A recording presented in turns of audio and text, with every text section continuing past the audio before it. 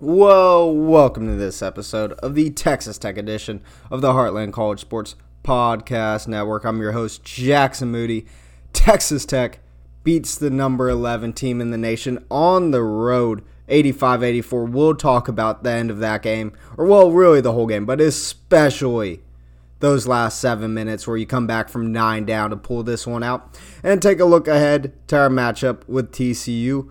Update all the bracketology on where Tech stands, and look forward to what Tech needs to make it to the tournament from here. It seems pretty simple. And then, of course, look around the Big 12 for the coming week, especially with this big game against TCU tonight.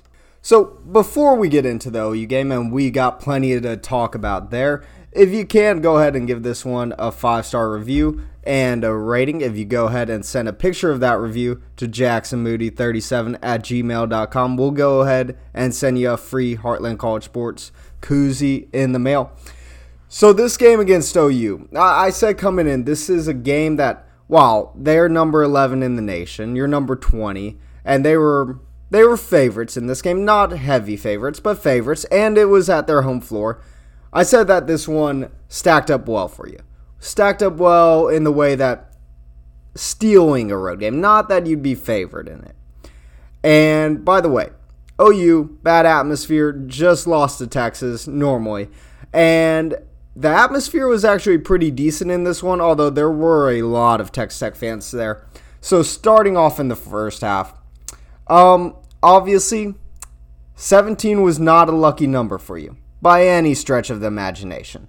You were stuck on 17 for a while. There was actually a point where OU went on a 21-4 run with 3 minutes left in the first half, and you're down 30-21.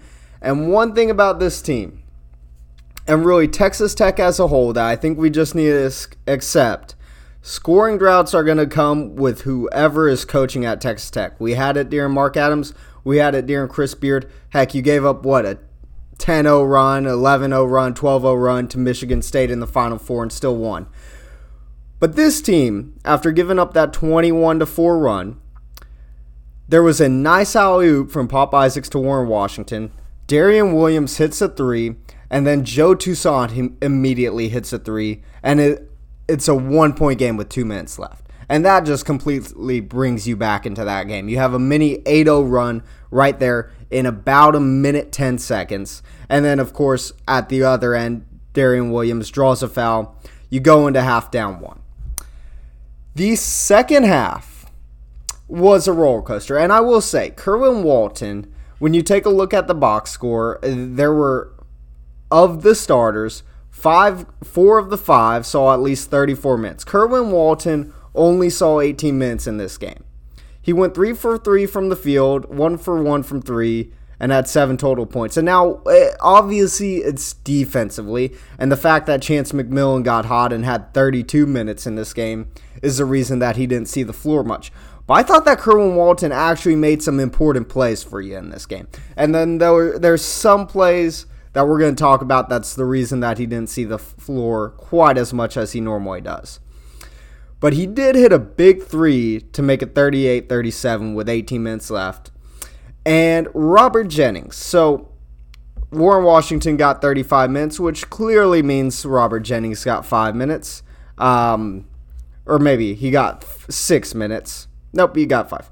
But there's a reason for that. So he had 2 points in this game. He had a nice 2, and then he was late on a closeout early in the second half, and that's about the rest that you saw with Robert Jennings, which you understand how this team's constructed. It probably won't be constructed quite like this in coming years, but that is a problem with a 6'7" backup center. He couldn't quite get out to the perimeter. The length of Warren Washington, they probably make that play. But let's focus on the final 9 minutes of this game. So it's 58-55, 9 minutes to go. Joe Toussaint is completely pickpocketed, and we'll talk about this because Joe Toussaint actually, we'll recap it after, but he came up big down the stretch. But he was pickpocketed. Dunk makes a 5-point game with 9 minutes to go. You take a timeout.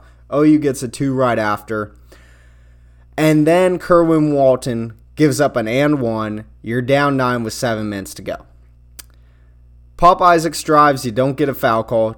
Darian Williams finishes it, makes it 7. And then right after that, Chance McMillian hits a 3, then draws a 3-point play, and automatically you go to the under 4 timeout. It's 70-68, he hits the free throw, and then Uzan comes down and just drains a 3 on you, and it's a 4-point game again. But where this game really turned is right after that. Warren Washington, so at the under 8, he gets a nice assist from the perimeter pop, which, by the way, Warren Washington's passing has just been absolutely amazing so far this year to have a big man that can pass like he can.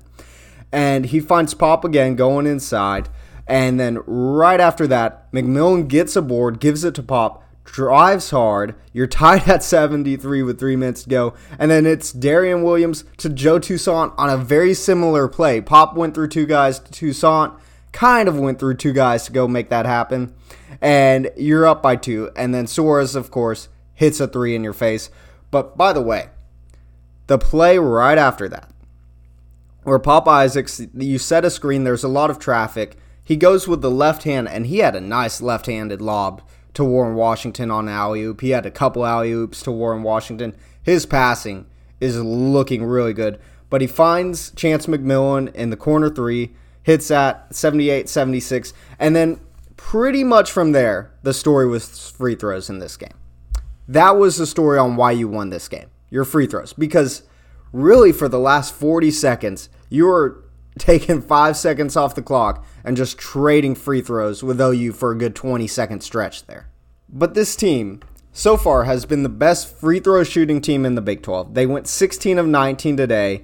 OU went 15 of 24. OU got 5 extra free throws, and still made 1 less than you. And by the way, OU got a very favorable home whistle. You kind of expect that on the road. They got a very favorable home whistle. I thought Grant McCaslin did a good job of calling a timeout and chewing the refs out in the first half. That got you a couple ticky-tack fouls. But really, for the last 10 minutes of this game, OU was in the bonus here. But one thing about this team, aside from the free throws, they have just, it is a team that fights to the end. This is not what you've seen from last year's team, but this is a team that fights to the bitter end, and they give up big runs. It happened against K-State. Obviously, it happened against Houston. It happened against BYU, but then they're able to get a mini 8-0 run and just get right back in this game. Overall, just grading the players out. Pop Isaacs, he went 4 for 11 from the field. He hit 1 3 that came in the first minute of the game. I believe it was your first bucket. He had 18 points, but he had 4 assists. He looked really good. He made some really nice assists. Just thinking 2 of them or 3 of them off the top of my head, 2 alley-oops, and that really nice left-handed pass to Chance McMillian in the corner. Joe Toussaint really struggled for you early. He had 14 points. He was 5 of 11 from the field, turned the ball over 4 times, got 6 assists, but he came up big down the stretch, which is really good after a bad game against Houston, then another bad game against BYU that you can get him going a bit. Warren Washington, absolutely a force. He is actually having, it seems like him and Pop Isaacs have some really good chemistry going out there. He got 7 boards, 2 assists, both of them to Pop Isaacs, both coming from the perimeter and finding Pop cutting to the basket. Kerwin Walton, so we'll talk about him defensively here. And this is one thing that kind of happened, and it was early in the second half, but him and Warren Washington both went to close out a 3, and it ended up being an easy 2. I think he's gotten better defensively, but he still struggles a bit in that area, and part of the reason he didn't play a ton was Chance McMillian got hot, and they kind of alternate 3 there. Darian Williams, 2 of 10 from the field, but he did a good job drawing some fouls, got to the free throw stripe a couple times, hit 3 of them, and had a nice assist there to Joe Toussaint, got a good board. Chance McMillian, he was the star of the show, 10 of 13 from the field, 6 of 8 from 3, and by the way, 8 boards. That ties a career high may have set a career high, but at least ties it in boards. And he only got to the free throw stripe once. It was a 3-point play. 27 points in 32 minutes. He's the newcomer of the week. He hit 6 threes. And one thing I keep hearing is that this team is too reliant on Pop Isaacs, which I gotta say, I wholeheartedly disagree with that. Now, it certainly helps to have Pop Isaacs going.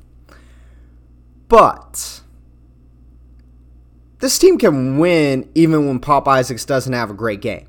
I mean, Joe Toussaint did not have a great game against BYU. If he steps up, you don't quite need Pop Isaacs to be who he is. Or you have Chance McMillian to step up. Or Kerwin Walton, he only got 18 minutes today, but he was efficient from the field, 3 for 3, hit a big 3 for you early in the second half to really keep you in that game. You have Darian Williams, who struggled offensively and was still able to win. I don't think this is a team that is just relying on Pop Isaacs by any stretch of the imagination. And then Robert Jennings. So what we talked about on that closeout, he gets a nice bucket for you, and I think Robert Jennings has certainly flashed for you this year. He's been a good backup center. I wouldn't mind even seeing him get a little bit more time. But I think that what you're trying to do with having Warren Washington come out some, which, by the way, he was matched up with Sam Godwin a lot for OU and more than didn't hold his own. He beat him in that matchup. But I think that Robert Jennings, he still struggles a bit down low, and you do lose something by having a 6'7" center out there. Overall, really good game for Texas Tech. This was a huge win. Right now, I said this last week, if you got this win, you got to get one in Stillwater, Morgantown, or Orlando, and then you got to go 3-3 at home the rest of the way. That is more than doable. That's all they need to make the tournament. Maybe you want one more just to make sure. But this team right now certainly looking like a tournament team. They're coming anywhere between the 4 and 6 line. ESPN, Joe Lunardi. Man, how do you lock yourself in the basement to watch college basketball and you're that bad at bracketology? I mean, he is always ranked somewhere in the 50s, a bracketologist, but he's been doing this 30 years, and his big thing is in '08, he guessed every team in the field right, and that's what he pretty much does with a guess. He has, the 7th seed. You're not a 7th seed at the moment. You're the number 15 team in the nation. You have 2 good road wins. You're not a 7th seed. But looking forward, the tournament should be a minimum for this team. So then you start to question seeding. And I got to say, y'all can disagree with this if you want. I would rather be a 6 seed in the South Regional than a 4 seed elsewhere. I like any chance that you can be to be in that 3-6 line, even if it's as a 6 seed. I know that means a tougher second round matchup. But you also got to think about this. Purdue is going to be playing their regional in Chicago. They're going to be a 1 seed. UConn likely a 1 seed. They're going to be in the East. Houston certainly looks like a 1 seed right now. They're going to be in Dallas. If you're a top 4 seed, they try to avoid having 2 top 4 seeds in the same regional from the same conference. So if you're the 4 seed, not only do you have to play the 1 seed in the Sweet 16, but you wouldn't be in Dallas. That's why I'm not going to complain if we're a 3 seed, 4 seed, 5 seed, but I would almost rather be a 6 seed and take our chances with going to Dallas, not having to worry about Houston as a protected seed, and getting a 3 seed in the second round to go play a Sweet 16 in Dallas against a 2 seed instead of a 1 seed. I think that is the best draw Texas Tech could get. And now, the 3 seed is certainly still on the table. I would love that. But slightly more realistically, I think that you're hoping that you end up as a 6 seed. I think that gives you the best path come tournament time. Now, turning the page, and let's look around the Big 12, and we'll finish on TCU Baylor. Cincinnati, there was actually a moment where UCF had a double-digit lead going in the second half against Cincinnati. There was a moment that it looked like you were 20 minutes away from being 7 games into the conference slate, and UCF would have been tied with Kansas and ahead of Baylor, but they choked. Cincinnati keeps their tournament hopes alive. Texas falls at BYU, which, by the way, the horns down thing. I get it's the BYU thing. They had them take the shirts off. But man, their coach, Mark Pope, using the end of his press conference to not quite rip into the students, but make a statement that that's not who they are. That was soft. West Virginia falls to Oklahoma State. Oklahoma State finally gets a win, 70-66. Iowa State beats Kansas, and I gotta say, I know the Heartland College Sports account tweeted out that was a weak court storm. Look, Iowa State was favored in this game. I think it's kind of weird if it's court storm when you're favored. I remember when I was a sophomore and we court stormed against West Virginia and it was like, well, I mean, we were favorites in that game, so I don't know if we quite needed to do that, but I also don't have a problem with it. I think what Tech does with going onto the court after the games is the best way to do it. Then Houston just demolishes Kansas State at home. Houston also beat Texas last night as well in overtime, which, by the way, that was just a great game. And Houston, I don't know what they're going to look like come tournament time because they're 4-0 in neutral site games, but they're 2-2 in road games. And now 3 of their neutral site wins are against decent teams in Dayton, Utah, and A&M, but they have no huge neutral site wins. I think Kansas City is going to be really fun to watch them, and you're going to see you're going to learn a lot about what they're going to do in March Madness in Kansas City. And then, of course, we got to talk about TCU Baylor and the absolute gift that you got on just 2 days rest. Emmanuel Miller played 53 minutes for TCU. Micah Peavy played 37. Tennyson played 32. Jameer Nelson came off the bench and got 42 minutes. He played more than an entire basketball game coming off the bench. I think going into this TCU game, this is probably the best opportunity. This is the best you could have hoped for. Them getting a late win against Baylor in triple overtime, emotional win at their arch rivals. I think this sets up really well for you. And I still think this TCU team is a bit hit or miss because now they got this big win against Baylor. They lost to Iowa State, turning the ball over 27 times. They lost at Cincinnati. Nothing bad. No bad losses. Lost at Kansas. But they really struggled in that game in Stillwater. They came back from a double-digit deficit. I've been correct on every Tech prediction so far this season. I think Tech gets it done again tonight against TCU. And this is one that if you win it, you're back in first in the Big 12. If you lose it, it's not even one of the ones that you had chalked up for making the tournament. The spread's 4.5. I mean, you never know what's going to happen with free throws at the end of the game. But if we are down at the end of the game, I want to be fouling Micah Peavy. He still struggles shooting free throws. If we're down at the end of this game, there is nobody I want to foul more than Micah Peavy in this one. Well, except Uday, of course, but you always want to foul the big man. Now, just looking around the Big 12 for the rest of the week, obviously Texas fell in overtime to Houston, which I know a Houston win would have meant more for our Big 12 title hopes. I'm still not there yet that I think this team's a Big 12 title contender. Now, if we end up losing by a game, you can blame me for rooting for Houston in that one.